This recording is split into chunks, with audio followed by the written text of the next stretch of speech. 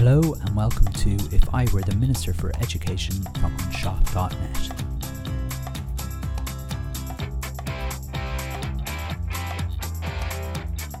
Special episode.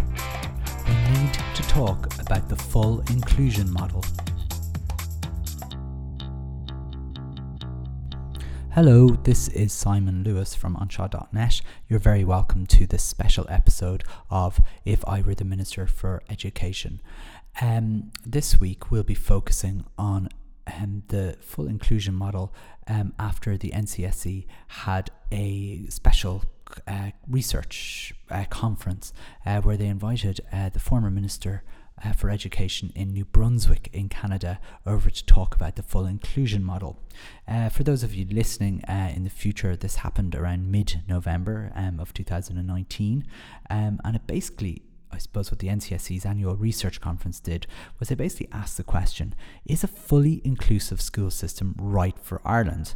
Now, I think they wanted the answer to be yes, but what they did was they brought over a number of people, including someone by the name of Jody R. Carr, who was the former Minister for Education of New Brunswick in Canada, to talk about this full inclusion model, where all children, basically this is how it works, where all children, whatever their needs, attend their local school in the same classrooms as their peers. So whatever additional needs they might have, there is no special classes, there's no special schools.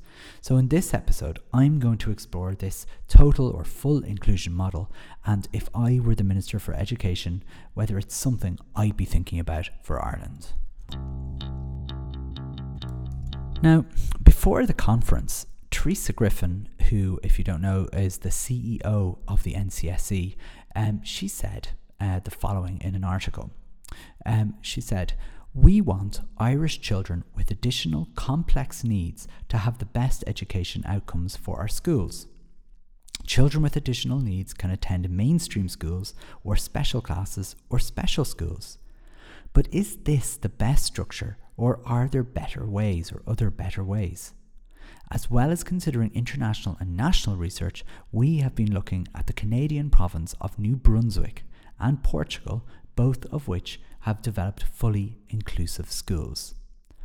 And it is to New Brunswick that we travel for this special podcast episode. New Brunswick, the third least populated province in Canada, with only 750,000 people, a province with connections to Ireland that predate famine times or date from famine times, and this week has become the centre of the world in terms of education in Ireland, where it became the centre of debate around the provision of special education and what is known as total inclusion. For those of you who don't know, New Brunswick, it is a small province on the east coast of Canada with less than 1 million people. It's known more for its forests and natural beauty than anything else, and it was one of the very first provinces to form the Confederation of Canada with three other provinces back in the 1800s. It is the only province in Canada to be officially bilingual in French and English, and 33% of its inhabitants claim to speak both of the two official languages of the region. That might sound a little bit familiar if you live in Ireland. As an aside, 22% of Irish people claim to be fully bilingual, and that's not the only similarity or connection that New Brunswick has to Ireland. For example, 50% of New Brunswick's population live in a rural setting, very similarly to Ireland. However, as I said before, our connections go back to famine times when many Irish people fled the country, and quite a number, actually up to 50% of New Brunswickians, including its former Education Minister Jody Carr's people, his ancestors hailed from Donegal. What is it with Ministers for Education and Donegal, I hear you ask? Well, as you probably know by now, Jody Carr was one of the guest speakers at the NCSE Special Research Conference, which was exploring the total inclusion model. And Jody Carr was the Minister for Education at that time that it was ratified into law in New Brunswick. After 3 decades of of policy development, 3 decades of policy development. The NCSE appeared to be very, very attracted to this total inclusion model, and before the conference, they wrote a couple of articles on the subject, one of which there I quoted Teresa Griffin. One gem of a line, though, from one of the papers was, "The NCSE has not, to date, found any substantial evidence that students with additional needs have better outcomes in special schools or classes." Now, I want to analyse this sentence because it's worth repeating it with emphasis on the crux as far as I'm concerned. I'm very interested in sentences in writing and what they're trying to say as I'm reading it. So I'm going to say it again. The NCSE has not to date found any substantial evidence that students with additional needs have better outcomes in special schools or classes. So not to date found any substantial evidence. I read this in the following way. The NCSE hasn't found evidence, and this to me suggests that they haven't looked very carefully or even at all. So, I mean, because I have that suspicion, I decided I know what I'll do because I have the internet in front of me. I'm just going to Google.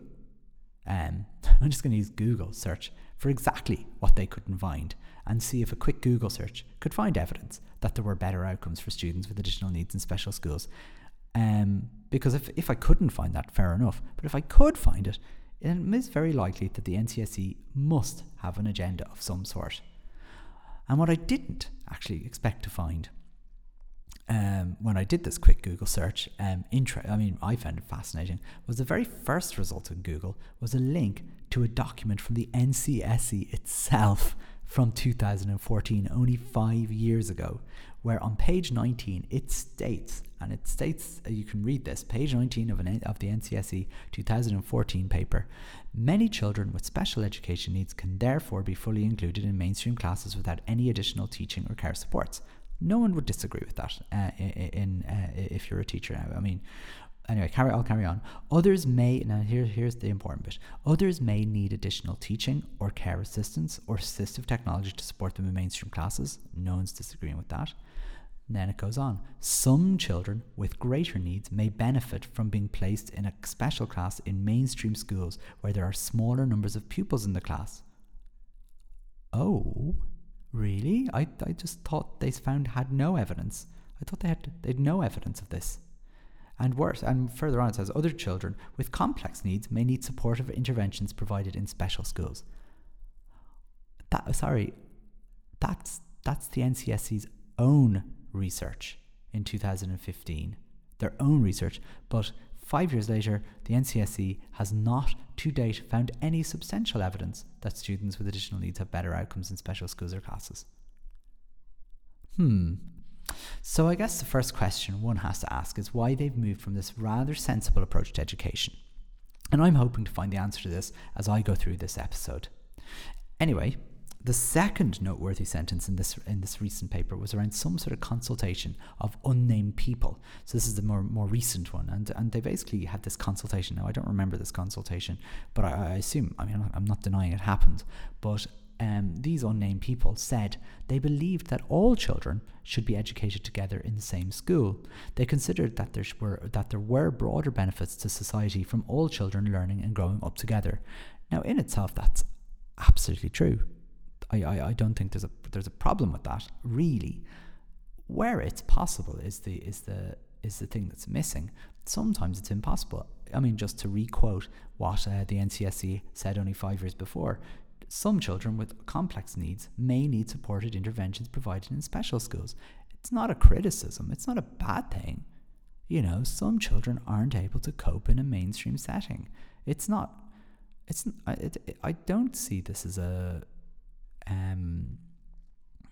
terrible thing to say that. I mean, ideally everyone should be able to be taught in their own school, but in their own local school. But is it possible is the question, I suppose, that needs to be asked. But we'll carry on. And I'm sure no one would disagree, as I said, with the sentiments of this thing, that everyone should learn together and grow up together. I mean, I don't want to come across that I think it's better to send all schools with additional needs into special schools, which obviously doesn't make any sense even today. where the vast majority of children with additional needs already attend mainstream primary schools. I mean, for example, in my school, 17% of our total student population have additional needs, and they're fully included in all aspects of the school. 3% of my students have higher additional needs, so more complex additional needs, and they spend some of their day in a special class for children with autism, and they integrate into mainstream classes for as long as they're able to. And yes, there have been times where our school, the mainstream school, could not cope, where a child's needs were so severe that we were unable to manage with the resources that mainstream schools have. We don't have a nurse, we don't have OTs, we don't have speech and language therapists, we don't have anything like that. Some special schools have, some of these services, and I would argue it is actually cruel to put a child who cannot cope in a mainstream setting into a mainstream setting. In any case, the next sentence in this NCSE consultation paper is, the experience of New Brunswick would support this view as a fully inclusive system is seen as a human right.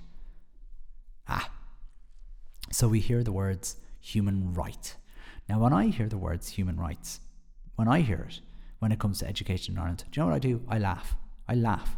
Actually, do you know what? I don't really laugh. I get extremely angry because the entire Irish primary education system is built on a complete disregard for human rights. I won't get into it too far here. Well, I probably will, but I'm intending not to get into it too much. But I really, because to be honest, I really want to focus on the special education. But suffice to say, there's less than 3% of schools in Ireland that can't legally fire me because of my religious background. 97% of schools can actually legally fire me because of how I was raised by my family. So, legally. I'm not saying they would do it, but they can legally do it because I wouldn't be able to uphold their ethos. So basically, when I hear about government agencies talking about fundamental human rights, my first thoughts are there are alternative agendas, whatever they might be, and they are usually nothing to do with anybody's human rights. They're usually to do with saving money. So what I want to see really is whether the NCSE are actually interested in the full inclusion model for the right reasons, or whether there's something else at play. And while I've already argued in the past that I actually don't believe the NCSE is fit for purpose, I'm not going to let that bias me in terms of this episode. I want to weigh up the evidence that's already there, and I want to look at inclusive models of education in countries with similar contexts.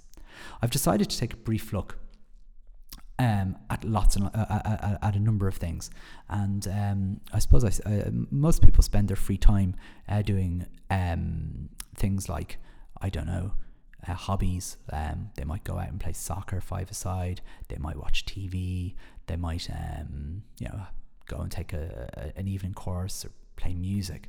I use my free time this week to obsess over New Brunswick, and basically I decided that I would take a look in a number of ways at the New Brunswick education system and find out what the experts in Canada have been saying about their total inclusive education policy, which was brought into law back in 2013, and its impact since 2013. And it's also worth noting, I think I mentioned very briefly there earlier on, that the NCSE also brought over the Portuguese minister to talk about their model, which is a total inclusive model. I just want to note that I'm actually not going to talk about Portugal in this episode for a very simple reason. I don't speak Portuguese, and I wouldn't actually be able to find information in English about the pros and cons, or be able to communicate with Portuguese teachers or Portuguese principals effectively or quickly, because I really wanted to get this episode out while the topic was live and hot, let's say. But as you'll see, when it comes to finding information in English, and particularly about New Brunswick, you'll see it's pretty easy to find anything I wanted to find out more or less about New Brunswick.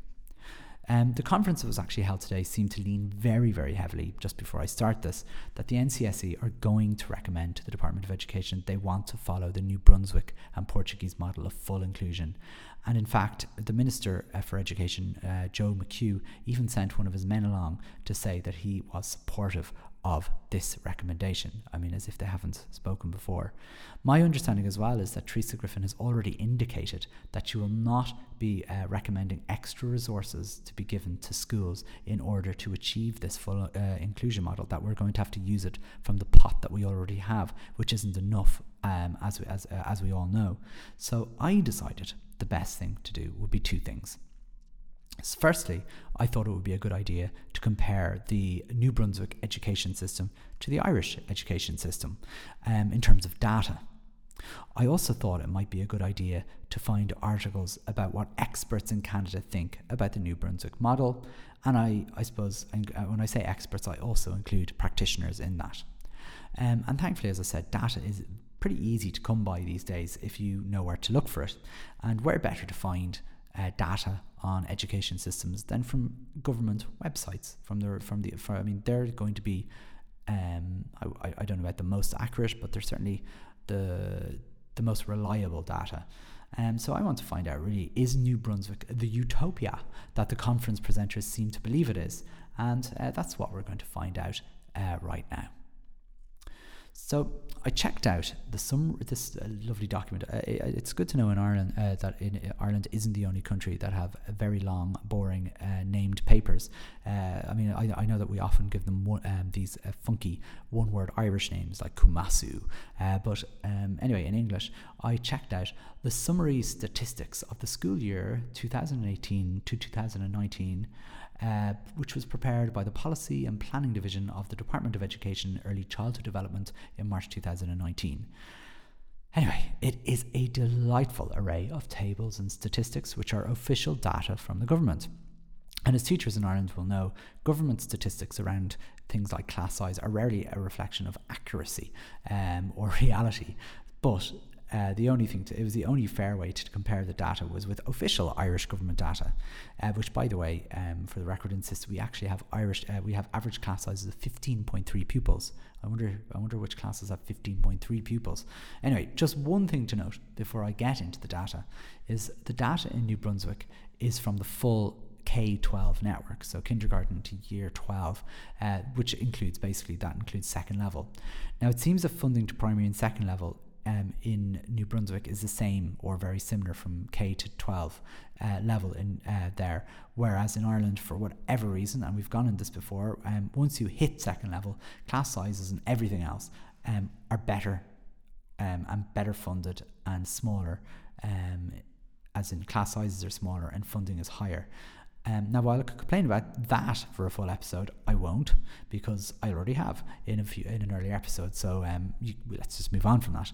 So I'm just using primary level data from Ireland and the entire K-12 data from New Brunswick, which is basically like for like data. Anyway, before I recorded this podcast, I've had an article on Shaw.net with my initial reactions on the subject, and somebody pointed out this possible discrepancy. So I actually went and checked it out, and it actually does appear that I'm still good. I'm on good ground. In fact, looking at the data, it appears that New Brunswick, if anything, actually gives better funding, slightly better funding and resources to primary level than secondary level, which is interesting. But basically, in the bigger picture, it's negligible, really, unlike Ireland. Anyway, you get the story. I'm good with the data I've used. It's reliable. So let's first get some context. We'll look at the population of New Brunswick and other little tidbits so we can kind of get a bit of a context, as I said. The first thing we need to know is we have just over 5 times the number of pupils attending primary schools in Ireland. So the entire school population in the whole of New Brunswick is 97,895 at the last count, just under 100,000. And in Irish primary schools, it's 509,000, so nearly 510,000 pupils. Now, the structure of how these schools is broken up is really, really important when we talk about full inclusion. Full inclusion means that every school needs to have a minimum level of supports for inclusion in every single school. That's every school needs to have a minimum level of supports to allow for full inclusion. That means things like access to an OT, access to a social worker, at least one special needs assistant, and so on. It needs to have at least one of everything. It also means having an adequate number of teachers. And if you have a lot of schools per capita, this becomes extremely expensive to do. Now, remembering again that 50% of New Brunswickans, I think that's what you call them, live in rural settings, it must be a challenge for them because it's a challenge for us. We have a lot of rural schools. 50% of our country live rurally. So how do you actually have an optimal number of schools to ensure the required amount of resourcing? And it's obviously, as I said, much more expensive to fund this model when you have a lot of schools. And this is where we begin our first problem, okay? In New Brunswick, only 12% of schools have less than 100 pupils in them, despite the rural population. In Ireland, what is it? It's 38% in the same situation. So, over 3 times the number of very small schools. And we have tons of them. And before I go on, because I know what this is sounding like, I'm not saying that as a criticism. What I'm saying is, it is what it is. And if we're going to try and have a full inclusion situation in Ireland, we have to take that into account. We have 3 times the number of very small schools than New Brunswick. And they have to be supported with full inclusion. Let's keep going, though. New Brunswick only has 296 schools in total. We have 3,305. And how many pupils are in these schools? There's an average of 331 pupils per school in New Brunswick and only 154 in Ireland. And where am I going with this? I'm not bashing small schools, and maybe people might say I protest too much, but I'm not. I'm just saying this is what it is. What I'm saying is that we have our small schools, and the rights and wrongs of that isn't important for the purpose of this discussion, but the consequence of having so many smaller schools means that resources have to get spread more thinly. So ultimately, having 154 pupils per school on average in Ireland against 331 pupils per school in New Brunswick means that if every school in Ireland was to get the same basic resources of a New Brunswick school, it immediately needs double the financial investment per capita from what they are doing. So even if we were to copy their model absolutely 100%, it would cost us double per capita, which is a huge amount of money. And that's just how it is. Ultimately, I can't see our government pumping in more than the same level of money into our system than New Brunswick. So by that, we'll only get at a maximum get half the impact, which is very worrying as well. It's not a criticism again, as I said, it just is the way it is. But there's more. It's worth noting that in New Brunswick, pupils all go to their nearest school from their house. They have catchment areas. You just go to your school, to the school that's nearest to you. That isn't the case in Ireland, as we all know. No matter where you live in Ireland, you can go to any school you want. Any school you want, as long as they let you in, basically. So, for example, I send my child to a school that isn't his nearest school. I am very guilty of that fact. I don't send my child to his nearest school. There's actually 2 schools that are nearer to my house. But why do I do this? Okay, well, the reason in my case is because the other 2 schools have a religious ethos that goes against my conscience. And I would feel very uncomfortable knowing that every day he was there, he'd be subjected to lessons that go against my beliefs about equality in almost all of its definitions. And the fact that I know opting out of any of it isn't possible, and the knowledge that almost nobody in the school community actually really cares or sees that much about the relationship between church and state. I automatically become an outcast, and my son, by proxy, becomes that outcast because most people don't care. But similarly, don't forget about me. Similarly, there's parents that would never send their kid to my school because they do believe that schools should be tied in with a religious flavour. They like the communion, they like the confirmation, they like the bouncy castle, they like all that. Or another parent might want their kid taught through the medium of Irish, for example, and don't want their kid taught through the medium of English. They want it through the medium of Irish. And as we all know, if you've listened to this podcast for a while, free school choice doesn't work. It doesn't. What it does is it creates a system that is over-complex with too many schools, it segregates children from each other, and it creates perceived hierarchies of good schools and not so good schools. And it also is an unachievable model because the vast majority of people, in actual fact, despite being offered free choice, don't have a choice because most people just don't have a choice. I wouldn't consider me having a choice. I have no choice to go to the 2 nearest schools because of what they do. So I would argue that, and I've argued it in a full podcast episode, so I'm not going to go into it there, but that's the summary. But the vast majority of people, as I said, the vast majority of people don't get a choice. And this is no more relevant. Is no more so relevant, especially for children with additional needs. And what happens then is that children with additional needs tend not to go to certain types of schools. And we know this. We all know this. They tend not to go, and I'm not going to name and shame, because, what's the point of that? And they don't go to certain types of schools, and then all of a sudden we have some schools with high rates of children with additional needs, and some schools with almost no cases of children with additional needs, and we get this imbalance, or should I say actually a further imbalance to what we already have. So that's problematic. However, there's more. That aside, what about class sizes and pupil-teacher ratios and all that stuff in New Brunswick versus Ireland? Well, let's check the scores out. Well, in true football commentary style, in the average pupil-teacher ratio league, New Brunswick 12.7, Ireland 15.3. And in the average class size league, New Brunswick 20.9, Ireland 24.5. Well, if it was football, Ireland would be winning, but instead the lowest score wins in this game, and New Brunswick kick our asses. Despite the fact that both governments are probably doing their best as well to get these figures as low as possible on paper, it's pretty easy to see that New Brunswick have a huge advantage over Ireland. At least 3.5 children fewer per class on average, and a much smaller pupil-teacher ratio. However, let's exacerbate this even further if I haven't done enough. Let's look at how many teachers a school has depending on the school's size. Okay, I got this data from basically looking through a complete list of schools in New Brunswick. There's only about 300 of them, and I found, the sizes I was looking for, I suppose, and basically comparing it to the staff allocation table from the Department of Education in Ireland. So here's a reasonably long list, but you'll quickly see how we compare it again in terms of teacher allocation and pupils. And just to note, I've added in set teachers into Ireland's allocation there, by the way, just in case people are wondering about the 0.5s and things like that. So it will do it by size of school. So in a 25 pupil school, New Brunswick has 3.5 teachers, Ireland has 2.5. 50 pupil school, New Brunswick has 6 teachers, Ireland still has 2.5 teachers.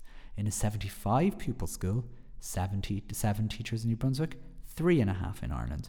Let's go to the hundreds. 100 pupil school, 8 versus 5. 200, 16 versus 9.5. In a 300 pupil school, 22 versus 14.5. 400 pupil school, 30 against 19.2. And in a 500 pupil school, a big school in Ireland anyway, 35 teachers to 24. Now, I don't know. I don't know what you can do with this. And as I said, I've included the average SET allocation of 1 set teacher for every 5 mainstream class teachers to make things fair. But even with that extra addition, you can see the data speaks for itself again, especially in small schools. Look at the 50 pupil school, 6 teachers as opposed to 2.5 teachers. It's amazing. However, class size alone isn't the full story when it comes to inclusion, as we know. Because when it comes to more complicated cases or more complex cases, many children require SNA support or SNA help. I don't know what New Brunswickans call SNAs. So how do we compare to our friends over there on the east coast of Canada? Well, how many pupils on average per special needs assistant in New Brunswick, as opposed to how many pupils per SNA on average in Ireland? Well, for every 34.4 pupils there are in New Brunswick, there is an SNA. In Ireland, you've guessed it, 55.1. It's exceptionally lower. The figures speak for themselves. Almost twice the number of SNAs in New Brunswick than Ireland per capita. Quelle surprise, you might think. So what else did I find in my perusal of this New Brunswick model? Well, let's look at the other supports that are available to them. In New Brunswick, they have a number of people called therapists working directly in schools, 78.4 to be exact, within the 296 schools. And in Ireland, it is 0. We don't have any therapists working directly in schools outside of this pilot scheme, I believe, that's going on in Kildare and Wicklow. But I believe they aren't even actually working directly with the schools particularly. They give advice to SNAs to provide the services. Anyway, we'll move on. How many social workers work directly in schools in New Brunswick? 61. In Ireland, how many? 0. Yep. They are nothing. They do not work directly with schools. How many behaviour specialist teachers are there in New Brunswick? 26 of them. In Ireland, you've guessed? No, you haven't. It's 9. We have EBD classes and there are 9 teachers. Now, I don't know how specialised they are, but they're certainly hired as EBD teachers. And 2 of them are in Kerry. Anyway, in fact, the only statistic we actually beat New Brunswick on is the number of psychologists per capita working in our schools. And given that New Brunswick are no longer offering diagnoses to people, one might argue they need less support in this area, but maybe that's where I'm stretching things and being a little bit unfair. I suppose I've been totally factual up until now, so maybe that might be a bit unfair. I am making conjectures there, let's say. But, I'm allowed one, aren't I? So anyway, that's the data. So what do the folks in Canada really think about this inclusion project? I wonder what they really think about it. First, I guess if you want to sell something though, the best person to send is the person who came up with the idea. And that's exactly what the NCSE did last week. And I spoke to that man, Jody Carr, online after his talk. And he was a very gracious man. I have to give credit where it's due. He basically said that his model, or the model that he introduced, was simply responding to human rights. And for all its successes and failures, he mentioned the famous words, really, I suppose, I'm not quoting him directly, it is what it is. He basically said, I'm simply telling my province's experiences, their story, and that's it. That's what it is. And in fairness, he does seem like a decent chap. I'll give him that. He wasn't saying he was promoting it. He wasn't saying it was great. It just was and is what it is. So what is the real story with this inclusive model? What's actually happening in New Brunswick since this model of inclusion was brought in? Now, I'm no academic, as some of you may know, but I really wanted to get as much information as I possibly could as quickly as possible in order to be able to get an article out in less than 24 hours after the conference, and then I suppose since then the week leading up to this podcast. So I basically Googled the following phrase to see what would come up, and I know people might scoff at Google, but I don't know. It comes up with great results. And the thing I Googled was, what do teachers in New Brunswick think about total inclusion model? That's exactly what I wrote in. And I put a question mark at the end of it. And to be honest, I thought I got a large number of results on Google. But it was only the first 5 I got that were relevant before it started diversifying into more irrelevant sides. And it was interesting just to see those first 5 results. 2 of them were in favour of the model and 3 of them were against the model, which might be interesting. But more interesting was the articles that were in favour of the model were from Canadian government websites. The 3 articles that spoke against the model were not government websites. And as I delved deeper into these articles, I found more articles linked to them, and headlines jumped out at me. And I'm going to read the headlines, or I'm going to paraphrase some of the headlines or sub-headlines that jumped out at me. Here's the first one. Grade 2 literacy results down 12% since 2010. Inclusive classrooms need more resources to curb low test scores. 3. Striving for the full inclusion of all students in publicly funded school system is a most worthy goal, but it remains an illusion for far too many students in New Brunswick schools. Next one. It is becoming clearer that the New Brunswick model is broken and badly needs to be re-engineered to better serve those with severe challenges and complex needs. Next one. A researcher who's just Paul Bennett was his name, a researcher who sounded the alarm about New Brunswick's inclusion model 5 years ago, says the problems are getting worse. And finally, teachers are being forced to wear protective clothing made of Kevlar to protect them from violent situations in their classroom. Now, you might accuse me of bias at this point, or maybe before this point. I'm just reading what I found. I'm not making any of this stuff up, and I'm not actually ignoring other headlines, really. I mean, I have looked for positive headlines in the media that weren't anything to do with the government. And I just think it's well worth looking through a lot of these articles. I mean, a lot of them have been shared on social media throughout the week, which is very nice of people to do. It'd be nicer if you credited me for finding them in the first place, but but given the benefit of the doubt that I basically just put in the search in Google, I'm sure they probably did the same thing. Anyway, that aside, I think it's well worth looking at those articles, particularly the third one there, about it's an academic paper.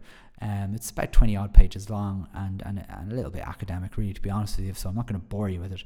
But basically all of the articles say exactly the same thing. As idealistic and as worthy as full inclusion may sound, it simply doesn't work for children with more complex needs.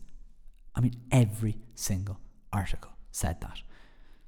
I also, while I was at it this week, decided to try and speak to every principal in New Brunswick. So I sent all 137 principals who work in between the K6-ish, K6 kind of category. I sent every single one of them an email asking them a few questions. And the main one was to offer Irish schools some advice about what we should do around full inclusion. And a number of them came back to me with answers. And what was most interesting to me, I guess, was the answers were unanimous. Absolutely 100% unanimous. But that is unanimous, 100%. Basically, it's a nice idea, but it needs loads and loads more resourcing in order for children to be able to achieve their potential. Effectively, what all the articles were saying, it's worthy cause, but it needs a huge amount more resourcing. Ultimately, the New Brunswick model seems to have two big problems. It can't be replicated in Ireland without changing the very fabric and structure of our system. We have to lose school choice at the very least, and we'd have to have much fewer schools to make it in any way affordable. However, most importantly, it appears that the adage of all that glitters is not necessarily gold rings very true when it comes to whether it actually works at all in New Brunswick. And to be perfectly frank, from the data I've seen and from the articles I've read and from what the principals have said to me, it doesn't work well enough. It's worthy, ideally, it's worthy, but it's not working. I'm also extremely wary of the reasons that the NCSE are using to push to try and get this model over the line in Ireland. The two reasons they've mainly mentioned are the following. Special education needs provision is too expensive in Ireland. It's already 18% of the total education budget. And number two, we are breaking UN conventions by having a segregated education system for pupils with additional needs. Now, I'll talk about both of them. The first reason is probably the honest one, to be honest with you. It's probably honest. It is expensive. Maybe it's too expensive. But special education needs is expensive. It's very expensive.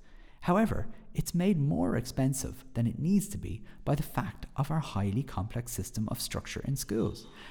To unravel it, it's akin to unraveling Christmas decorations, as I've mentioned before. And every time you think you've solved one little problem with the system, you find another knot somewhere else. And this is purely to do with the fact that we've so many schools with too many patrons and far too much choice. Like things like special education needs provision highlight the problems of our system. For example, our school bus service costs over €100 million a year. It's madness, but it's completely unnecessary. For example, 10 separate school buses serve my school alone. 10. And it makes no sense. It absolutely makes no sense that this is the case. And it's just one aspect of cost caused by the structures in education. And there's many more ridiculous spends because of the fact that we have too many schools and too much school choice and all the rest of it. The second reason there where it says we are breaking UN conventions by having a segregated education system for pupils with additional needs. We have a segregated education system already along religious lines. This thing about human rights breaches, it's weak. It's weak at the very best. Our entire education system flies in the face of UN conventions on human rights anyway, because it's 97% denominational. And we all don't really care about that. I'm the only one who seems to care. Well, I'm not the only one that seems to care about it.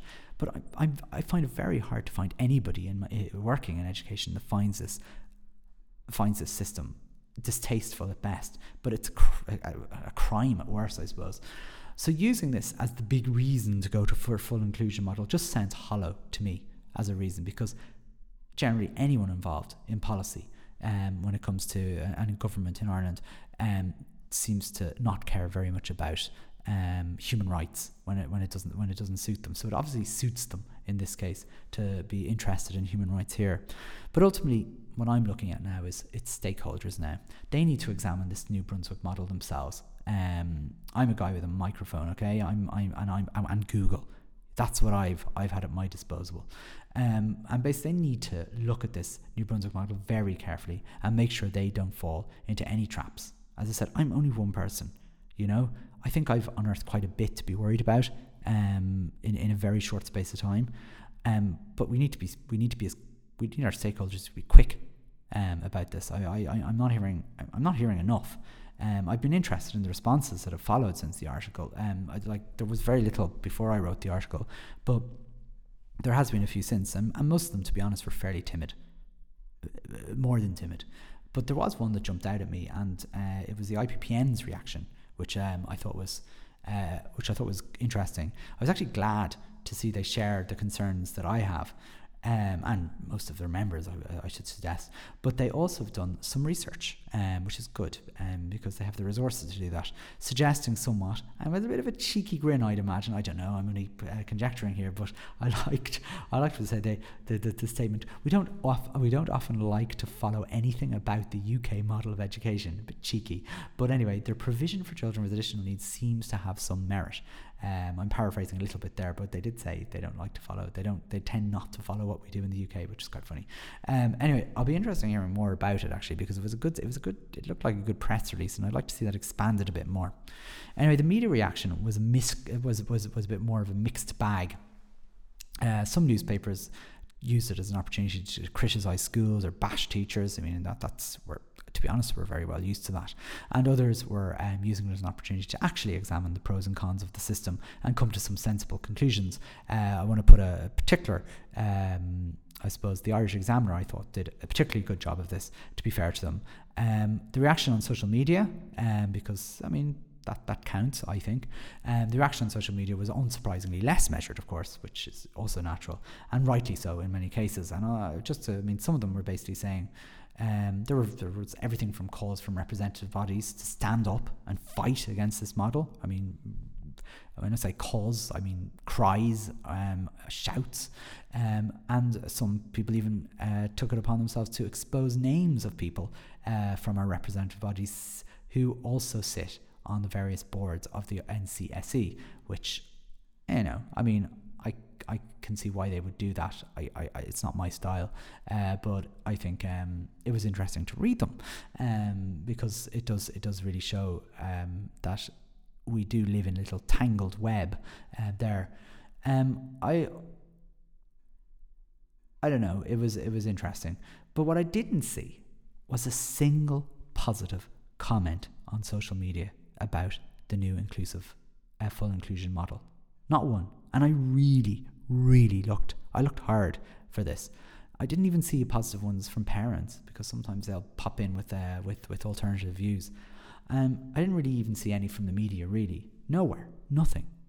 Not once. Well, that's except for the government, of course, and the NCSE. But doesn't that sound particularly familiar? I hope that's pretty much for me this week, with this special episode on the full inclusion model that we're looking at from New Brunswick, and the NCSE are recommending to the government. I hope you enjoyed this episode, and be sure to tune in again every Wednesday morning, just in time for your midweek slump. It's almost sure to make your blood boil.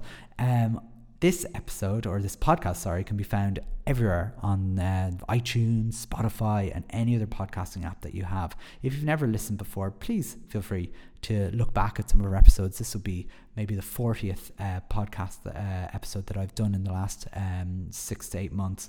And I really do appreciate new listeners and coming on and subscribing to the podcast.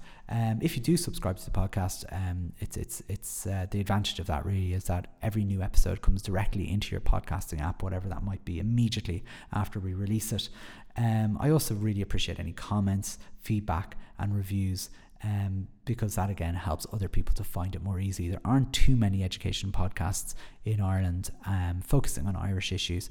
I'm not saying mine is one that is the best or anything like that, but it's certainly just another viewpoint, let's say, an independent viewpoint about my take on education, and I like it more as a conversation starter rather than saying what I say is absolutely undeniably true. I know that most people don't agree with a lot of what I say. So as I said, please add your comments. Any feedback is really, really useful. I suppose this episode, I at the end of every podcast, I give a small summary of what I found from it, from actually recording it, because at the end of the day, for me, I learn a lot when I speak it out in front of this microphone in my kitchen, and it cements some of the things I've said. And maybe sort of changes my mind. Sometimes I start a podcast and end with a slightly different view, but in this case, that it's really been a cementing of my view. I think Ireland actually already does a good job of inclusion in terms of special education needs. We have a good model, and it was the model that I mentioned earlier on, quoting from a 2015 paper from the NCSE, where most children with additional needs are in mainstream education with no supports. Some need SNA access, some require further supports from a special class within a mainstream school, and some children do require specialised schools. And the problem with that system is it's not funded properly. It's funded foolishly in some cases. And the funding that is given to it could be spent more wisely, I suppose, is what I'm trying to say. And that's the thing I think we should be fixing, rather than actually changing actually a very good sort of continuum of support for children with additional needs, rather than lumping every child, no matter what their need is, into a situation that might not suit their learning. Why not use our system and then put in place the resources and the funding and the supports that actually will help the children? They're my final thoughts. I hope, as I said, you enjoyed that, and I will leave you now, and hope you join me again over the coming weeks as I delve further into other issues in education. And that is about it. Thanks for listening, and talk to you again next week. Bye bye.